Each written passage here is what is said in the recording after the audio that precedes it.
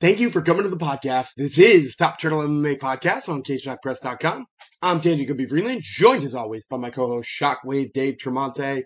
Well, we are going to be talking about UFC 287 this week. That's right. We're going to talk about the big event out of Miami, giving you a couple of fights, couple of dogs, couple of parlays. And in addition to that, we'll also be talking to a couple of the fighters on the fight card. First, I'm talking to Mean Machine Steve Garcia about his upcoming fight. And later on in the show, I'll be talking about Lupita Godinez about her fight. And we're going to get to all that great content for you in just a moment. But before we do, I have to let you know that this episode is brought to you by the Pickett app. The Pickett social betting platform allows you to sync all of your bets from all your sports books in one nice, neat spot, helping you stay on top of the ways that you're most profitable. Not only that, but it's a great place to connect with other bettors, whether that be showing off your big score to some of your friends or trying to gain a following in the sports betting community. Pickett's got you covered. New, veteran, and experienced bettors have all joined the Pickett community, so what are you waiting for? Download the Pickett app on the Google Play Store or the App Store today and get in on the fun. Pickett brings you this episode of the Top Turtle MMA Podcast, and it starts right now. The hosts are ready.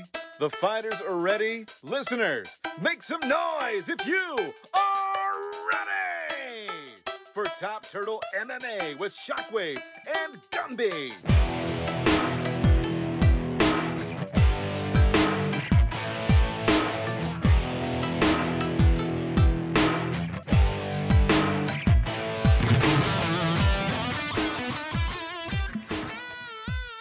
All right, joining me today is Steve Garcia, who fights Shah Yalan at UFC 287. That fight is on April 8th. So, Steve, I wanted to start here. You know, MMA fans, they tend to be some of the best in the world. They tend to be some of the worst in the world. And you went out there in your last fight, and you beat one of the more popular guys in the sport, one of the guys that has, like, one of the bigger followings, and you did so devastatingly.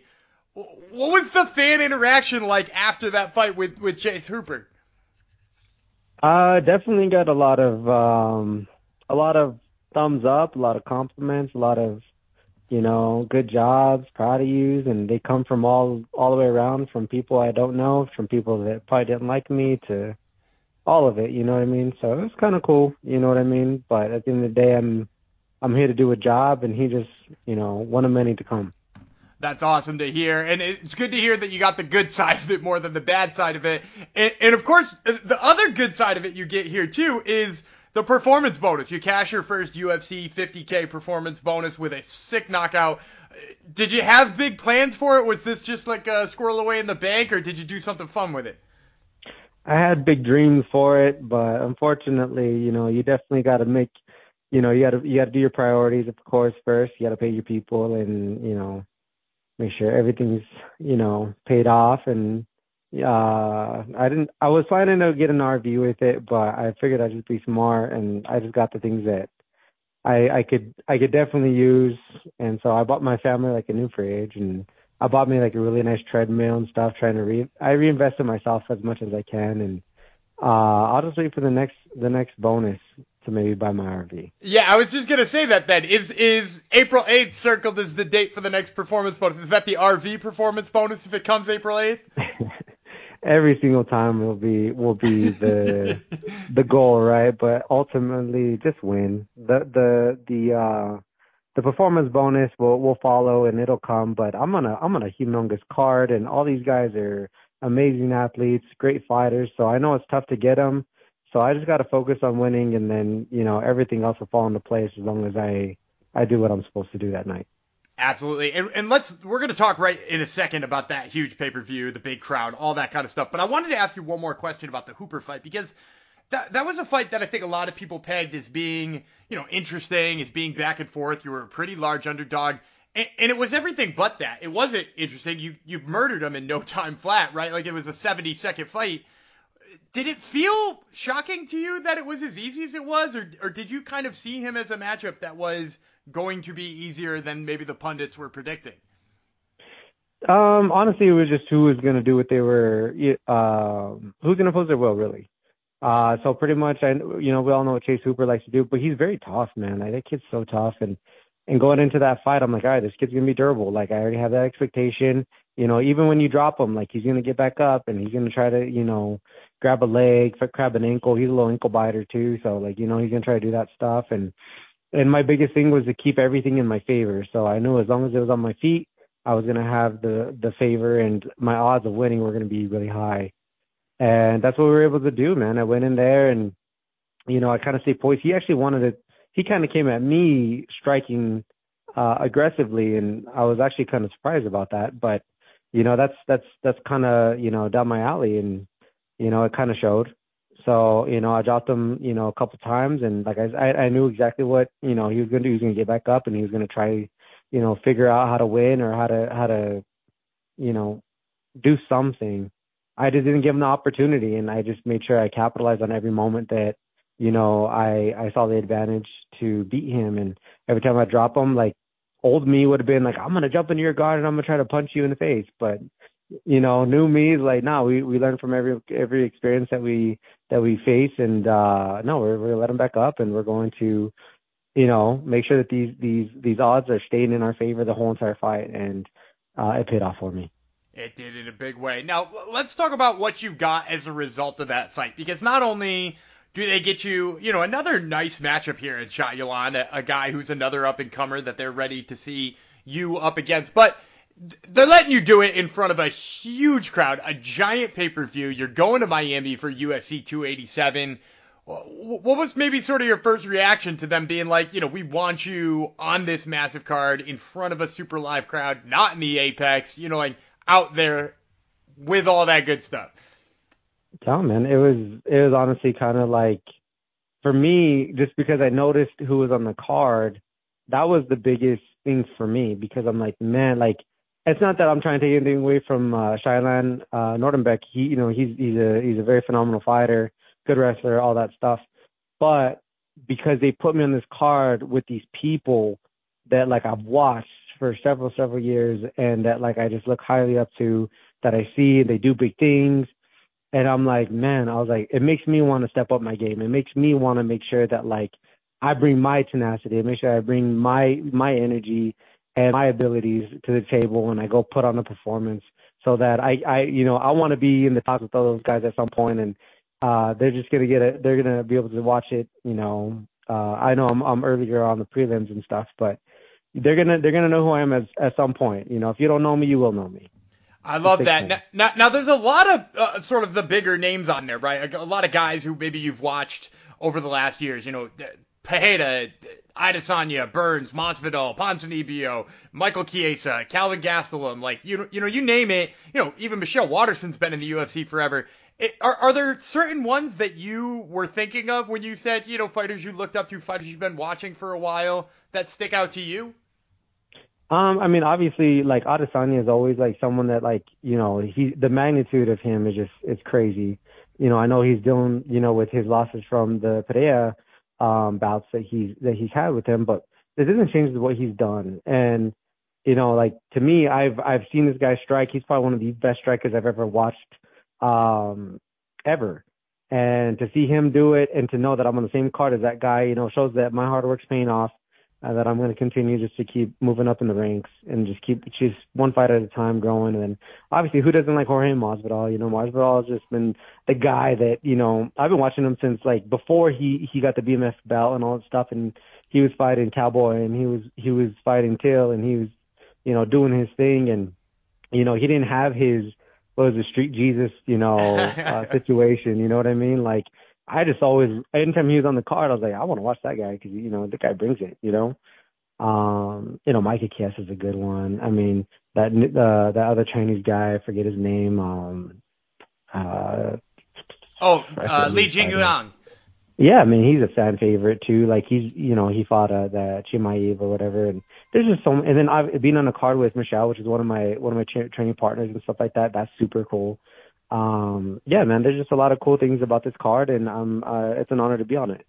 Awesome. And I want to get your take on just one of those fights before we move on. You mentioned the losses Adesanya has to Pajeda. Are you picking him in the rematch? Do you see Adesanya turning this one around? Man, you know what? Like, Pereira just has his number, but I'm going for him. Like, I think he can get it. I mean, he was winning the last fight, and to that very end, he just if he would have been able to do what he needed to do for another, a couple minutes, like, he's walking, away with his title, and, it's going to be another very, very tough fight for him. And I think that, he's seen every aspect of him on kickboxing, and now he's seen it on MMA. I hope he comes to the table and he's, he's allowed to mix it up now. This is mixed martial arts. I know that this is, that he's a significant striker, but I'm like, hey man, like use all your stuff. You know what I mean? Like use your grappling, use your wrestling, then use your striking, because that, you can do that now, So I hope he just shows a whole other side to the, to his game, and he retains the title. Yeah, I would love to see that as well. And speaking of seeing, all sides of your game here, Shayalan is really a fighter who I have pegged as a guy who we can see a little bit more of your game. You mentioned that you really like to strike and you have a lot of fun striking, but your wrestling defense has been phenomenal as of late too. It's been a big part of your abilities to kind of knock out the couple of opponents you've knocked out recently. Do you see Shayalan kind of going to that part of his wrestling? And if so, like, how do you think your wrestling holds up against his?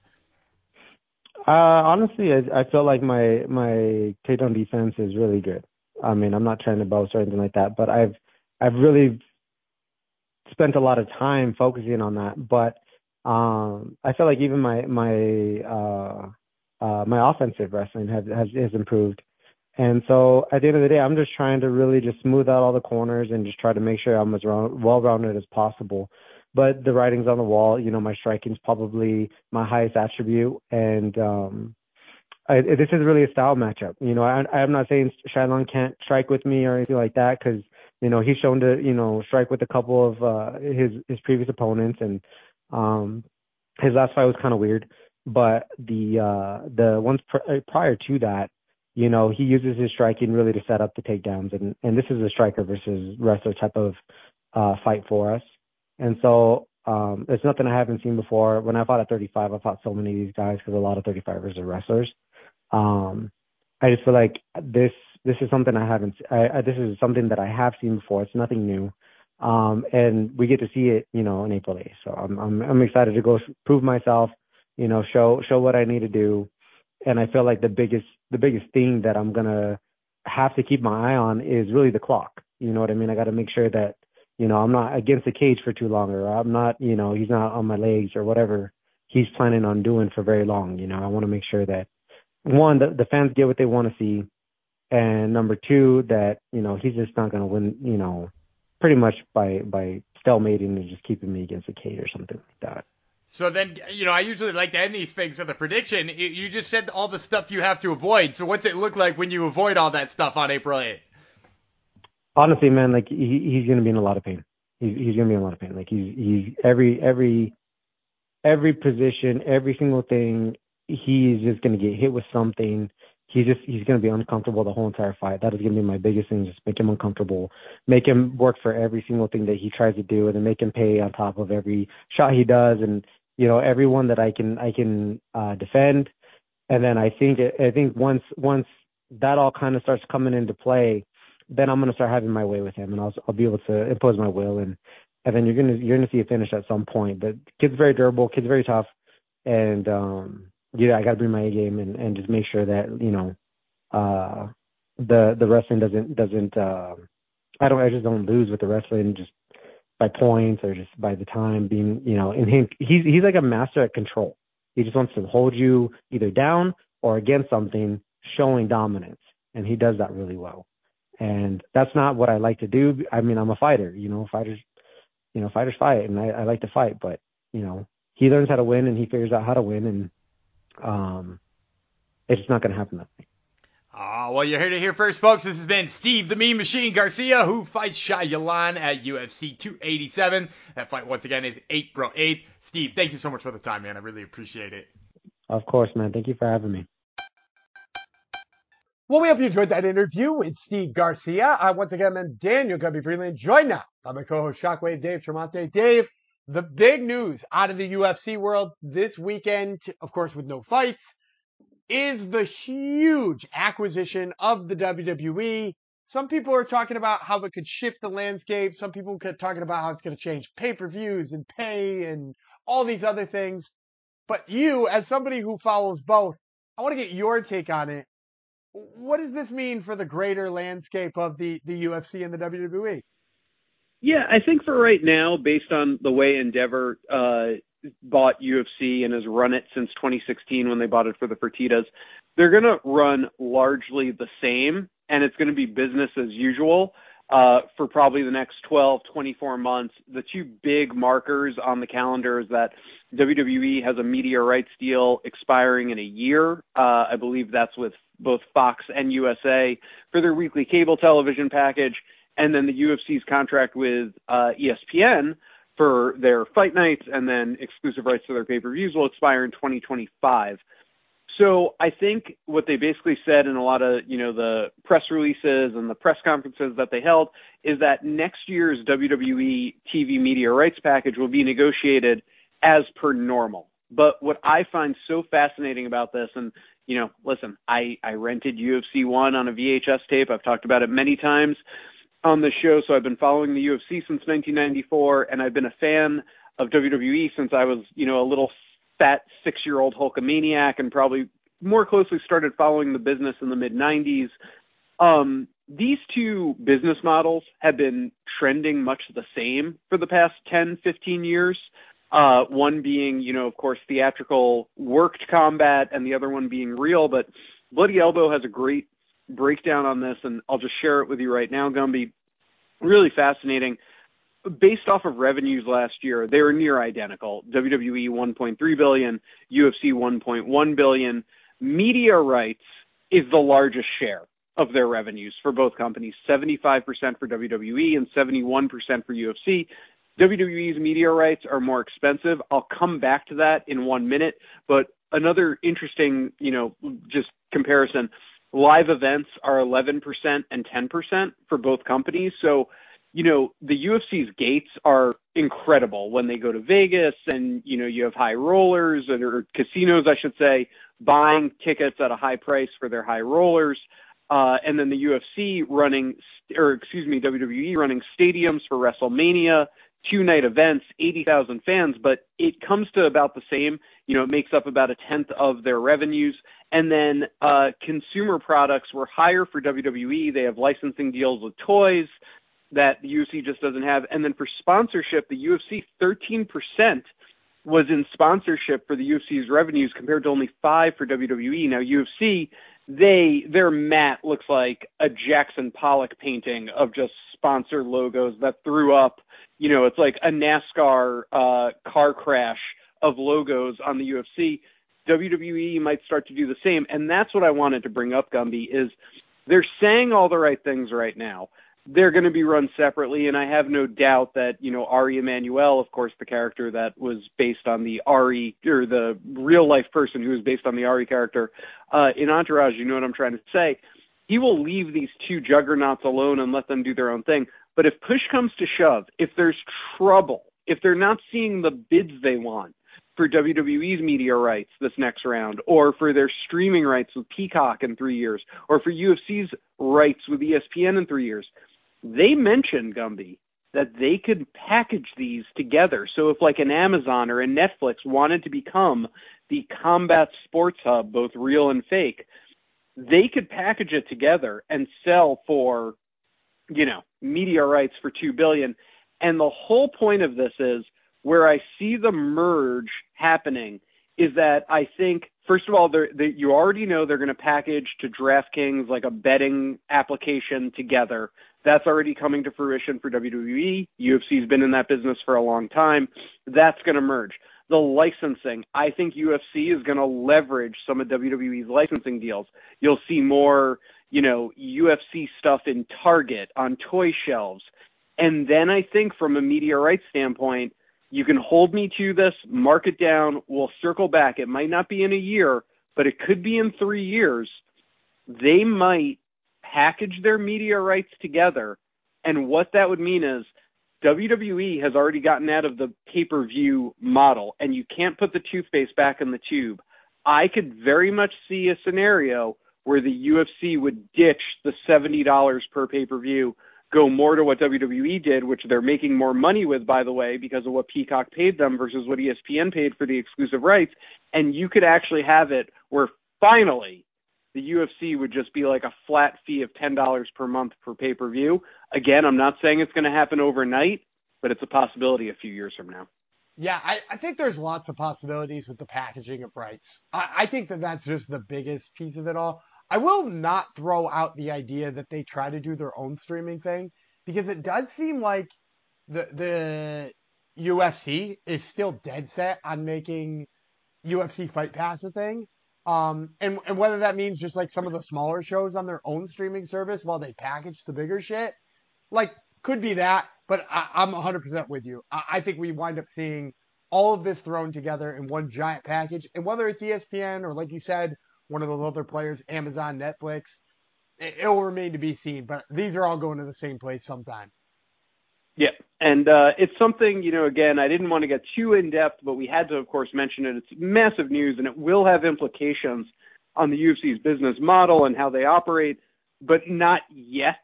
And I firmly believe that the intention will be, let these organizations run as they have, but let's not get it twisted. They already said in the first press conference, we're looking at a gambling package for, DraftKings or whoever it might be. They're going to start combining business units and selling, because it just, basically it compounds on top of each other. Why sell both UFC and WWE to two separate bidders when maybe you could get one bidder to pay, more than the cost of two, the sum of the parts greater than the whole? That's what's going to start happening with a lot of their business units, and that's what's going to be very interesting to see. Yep, I couldn't agree more. All right, well, hey, who gives a fuck about their business models? Let's talk about some mother frickin' fights. We have a banger of a UFC card this weekend. It's a massive rematch with Israel Adesanya and Alex Pereira for that middleweight strap. So let's break out our favorite segment on the show, Fights, Dogs, and Parlays for UFC 287. Gumby, I know your voice is hurting after a Red Sox game, but I have to know, does anyone sponsor this edition of Fights, Dogs, and Parlays for UFC 287? Absolutely. Fights, Dogs, and Parlays is brought to you by Maroon Social, M-A-R-U-N-E. Maroon Social is the one and only social media app for the martial arts enthusiast. Whether you do kickboxing, judo, sambo, jiu-jitsu, or any other martial art, you can use Maroon Social to log your training sessions, tag your training partners, log competitions, weigh-ins, and so much more.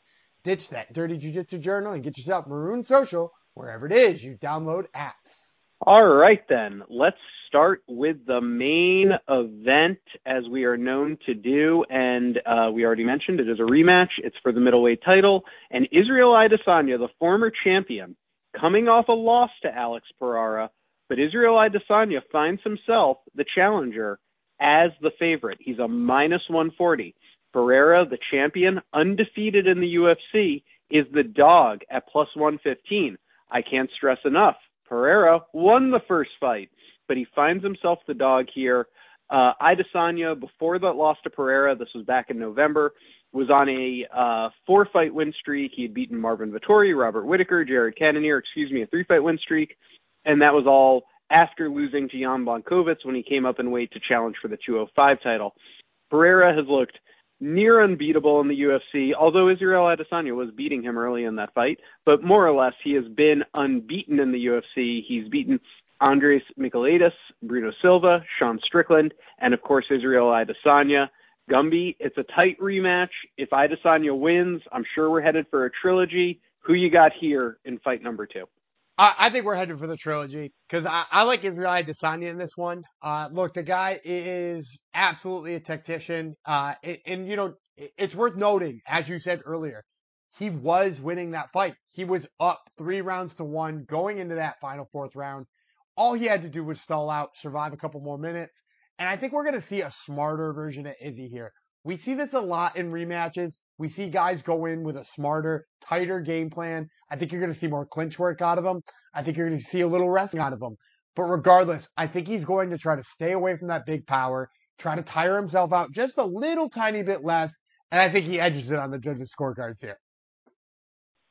So I don't disagree with what you're saying game plan wise. I could totally see Adesanya winning, and we head towards our trilogy. This is a very tough, very close fight, and it's obviously close. Just look at the betting odds, right? I myself, as a gambling man, I actually rather take Ferrari here and just get a little plus money on it. I don't feel so overwhelmingly in favor of Adesanya winning. I like a lot of things about this matchup for Pereira. First of all, I think Adesanya, who's been at the MMA game longer, been in the UFC game longer, is more or less what we think he is. I think Pereira, scarily enough, is actually still evolving. And from all things I hear about his training, I think we haven't seen the full-fledged, like, final boss in a video game version of Alex Pereira. So I want to put that out there. I also want to say that there might just be something, as Pereira, we know, has the kickboxing win over Adesanya and now the MMA win over Adesanya. You know, if I really have to read into it and kind of be like a morning ESPN anchor who I hate, I would probably be taking the angle of Pereira's just in Adesanya's head. And there's something to that and the momentum of coming off the first win. So there are those little factors that make me like Pereira as the dog. But like you said, it's a very close fight. I think Adesanya is right now the more complete mixed martial artist, which I like on his favor. But you know what? I think Pereira holds the power advantage. So I'm going Pereira here, but it's so razor close, and no matter what, I have a feeling these two will fight a third time, even if Pereira goes up 2-0 to begin with. It might just not be immediate, if that makes sense.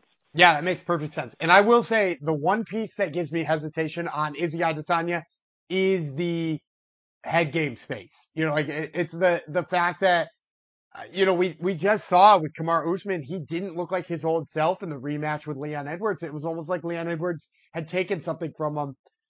There's definitely that possibility here too.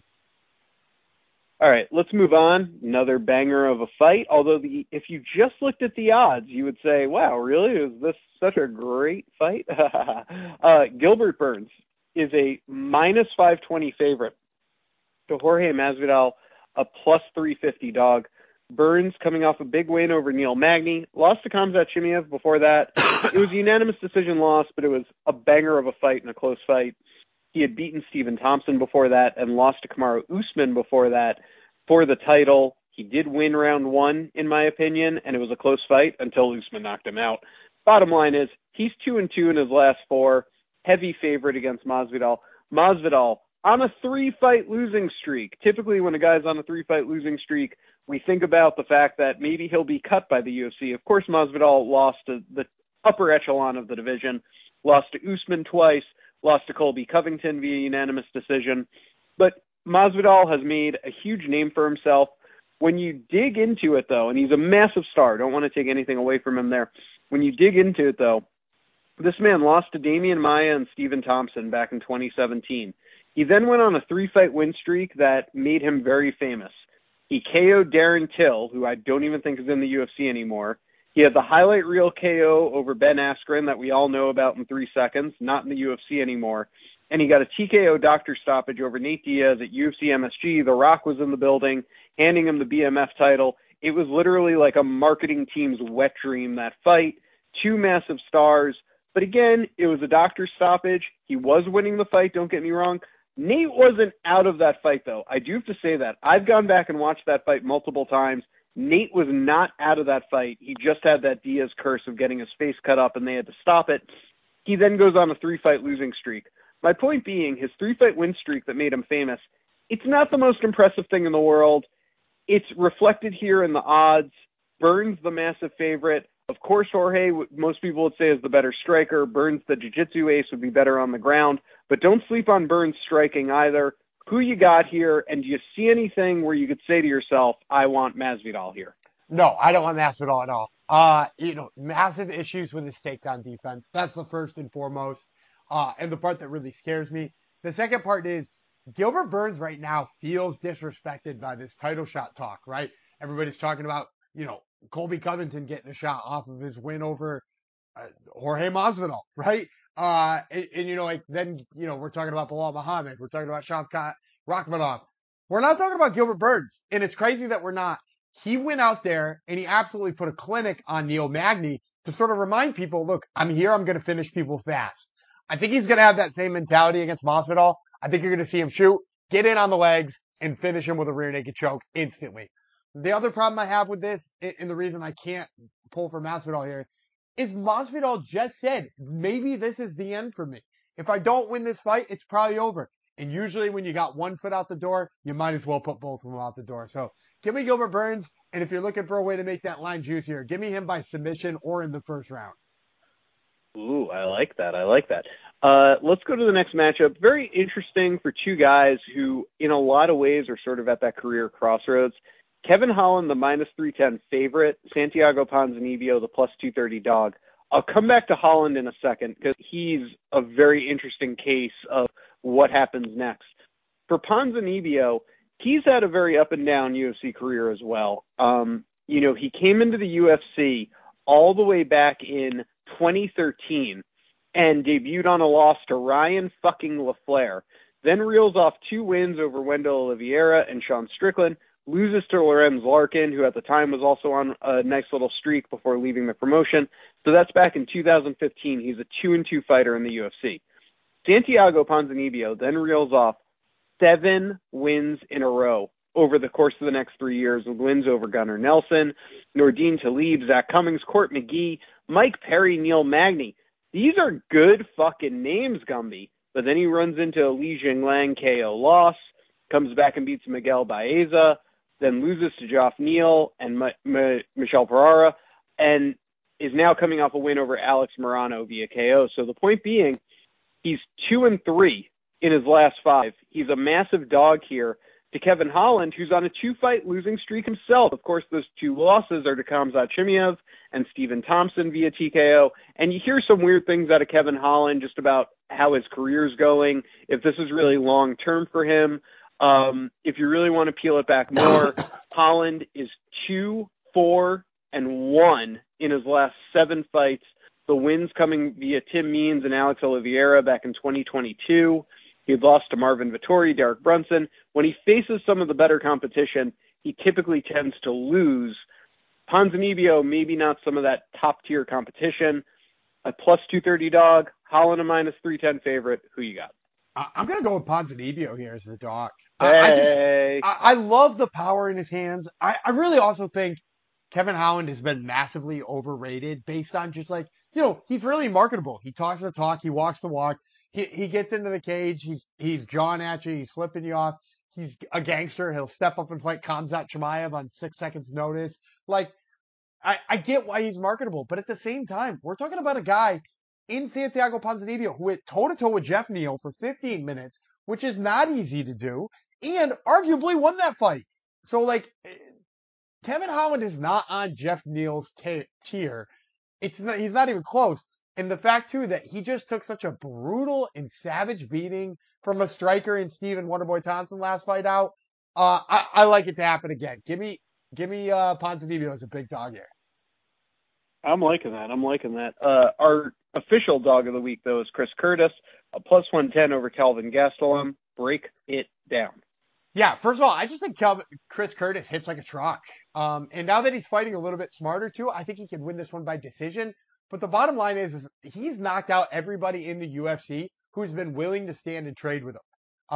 With the only exception being Rodolfo Vieira, who he just tried to stay away from the grappling of, and Jack Hermanson, who just would not engage with him. So as a result, I think Calvin Gastelum's a guy who likes to go in there and mix it up, prides himself on having a good chin. He also just hasn't been in there as often as Chris Curtis has lately. I like Chris Curtis to go in there and touch him up. Give me Chris Curtis on the dog line here. Our parlay to play is Lupita Godinez, a minus 210 favorite, and Luana Pinheiro, a minus 188 favorite. So minus 210, minus 188. Pair them together, though. It gets you very slight plus money at plus 103. Break that down. Yeah, I love Lupita Godinez. Phenomenal wrestling in this division. And she's going to be fighting Cynthia Calvillo, making the mistake of coming back down to 115 pounds. I just don't think this is in the cards for Cynthia Calvillo. I hate to fade somebody just on her weight, but she's 35 years old. She went up to flyweight. It didn't work out for her. And rather than saying I gave it my last effort and switching things, she's like, well, what if I was a strawweight again? It's never good to go back down in weight. And it's certainly never good to go back down in weight and fight somebody who's going to have a massive wrestling advantage over you, which is what I think Lupita Godinez has now. And speaking of controlling the grappling, Luana Pinheiro has got phenomenal judo. Her trips, her body lock takedowns, all the stuff she does for takedowns is phenomenal. And I love her to beat the karate hottie because, hey, that's Michelle Waterson's weakness. When you can get her down enough, you know, we saw Paige Van Zant do it back in the day, and Paige Van Zant wasn't beating anybody back then. I think Luana Pinheiro, who took down Randa Marcos 5 times, is going to have no problem with Waterson here. So give me those two together at plus 103. Boom. That wraps up this edition of Fights, Dogs, and Parlays. Hey, we think we're pretty good at what we do.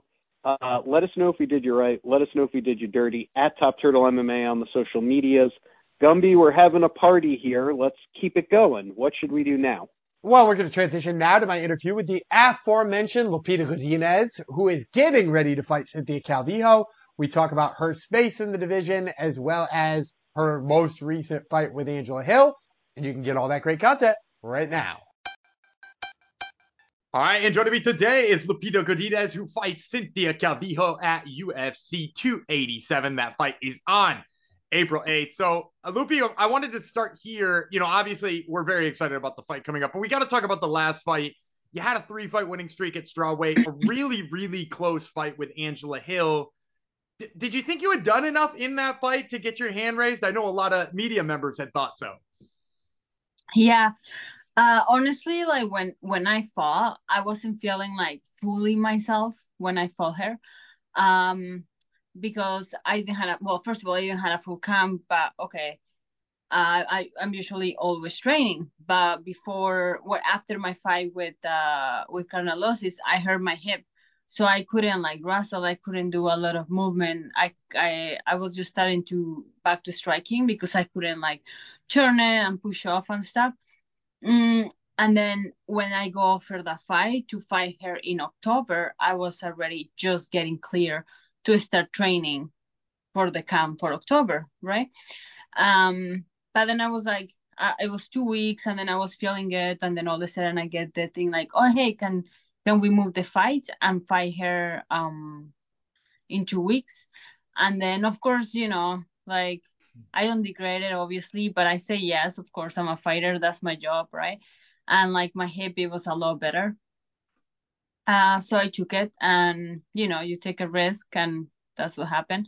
You know, I'm not taking any credit away from her. She's like amazing fighter. She has so much experience and everything, but I wasn't 100% for that fight.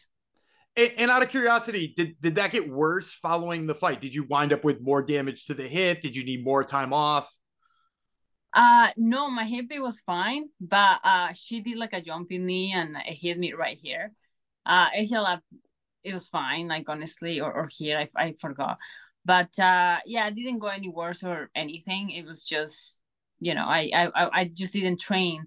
I couldn't train, so obviously my conditioning wasn't there. Obviously, like my timing was off, and she has so much experience, and you know, she knows what she's doing there. And I wish I had a full camp when I fought her, but you know, that's how it went, and it's fine. You know, I still learn a lot, and I'm super happy that I got to spend some time with her in the octagon. You know, she has a lot of experience and she's super good, so I'm good.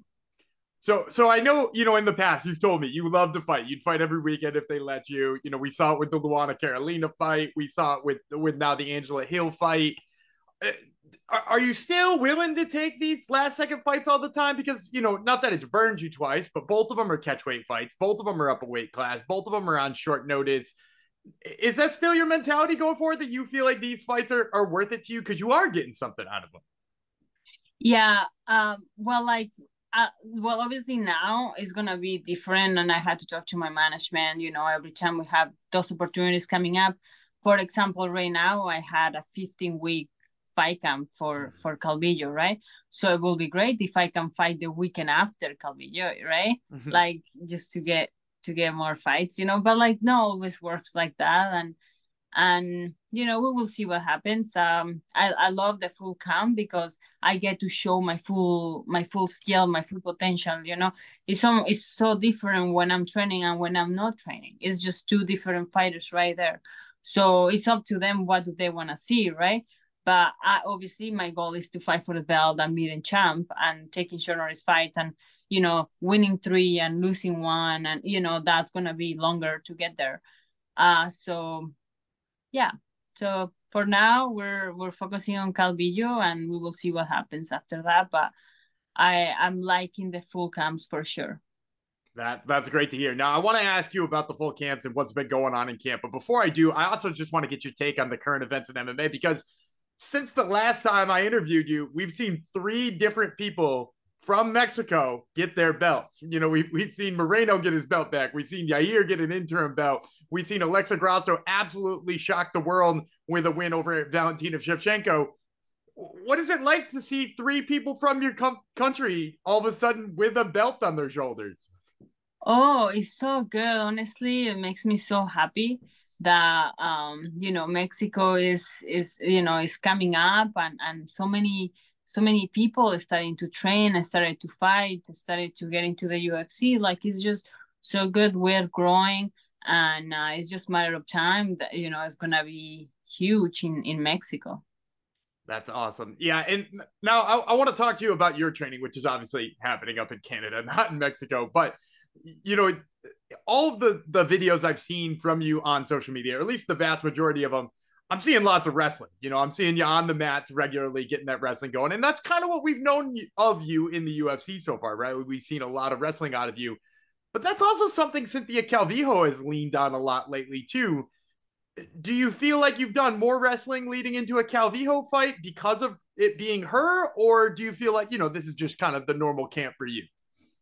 Oh, it's a normal for me, That's what I do. I have a fight or I don't have a fight. I'm always trying to get better at my wrestling and my boxing, my kickboxing. I feel like I have grown a lot as a fighter and as an athlete. For this fight, well, first of all, I had 6 months off to train and to get better and just like to level up a little bit because like taking so many fights right away, it's hard to get better. Um, my life have changed completely in the past year, so I'm in a better place. So, I'm always say, healthy, like mentally, me, I'm the most dangerous. So I'm really looking forward for this fight and to show my skills. And I'm mostly focusing on me. Yes, I know she likes this, she likes that. Good wrestling, good hands. It's okay, good for her. But at the end of the day, I'm fighting. I want to fight.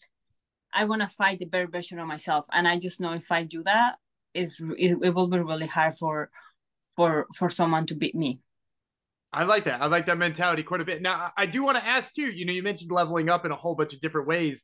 Is there a way in this time off, in this time since we've last seen Lupita Godinez in the cage, that you've gotten the most better? Is there an area you feel like you've gained the most?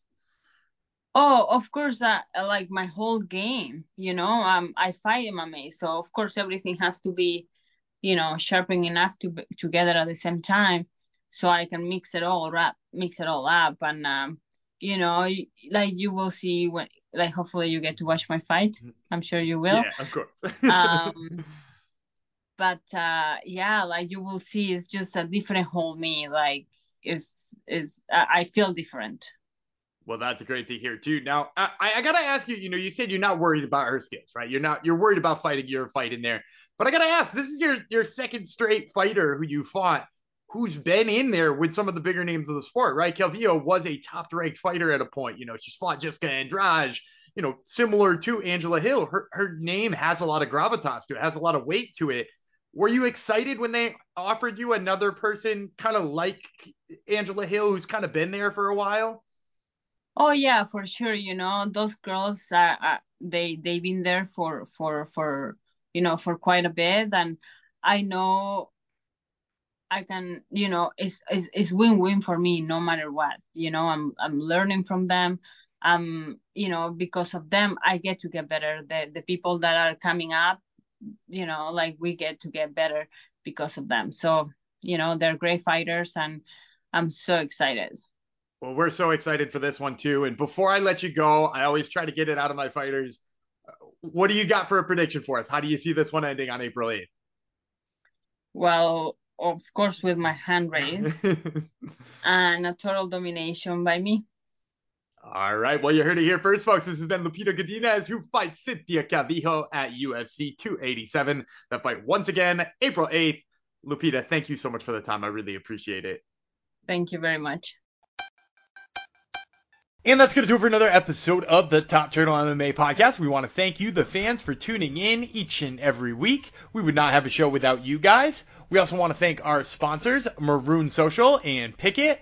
And remember, you can check us out on social media at Top Turtle MMA in both of those locations, Twitter and Instagram, that is. Until next week, I'm Daniel Gibby Freeland. He's Shockwave Dave Tremonte. And we will catch you then.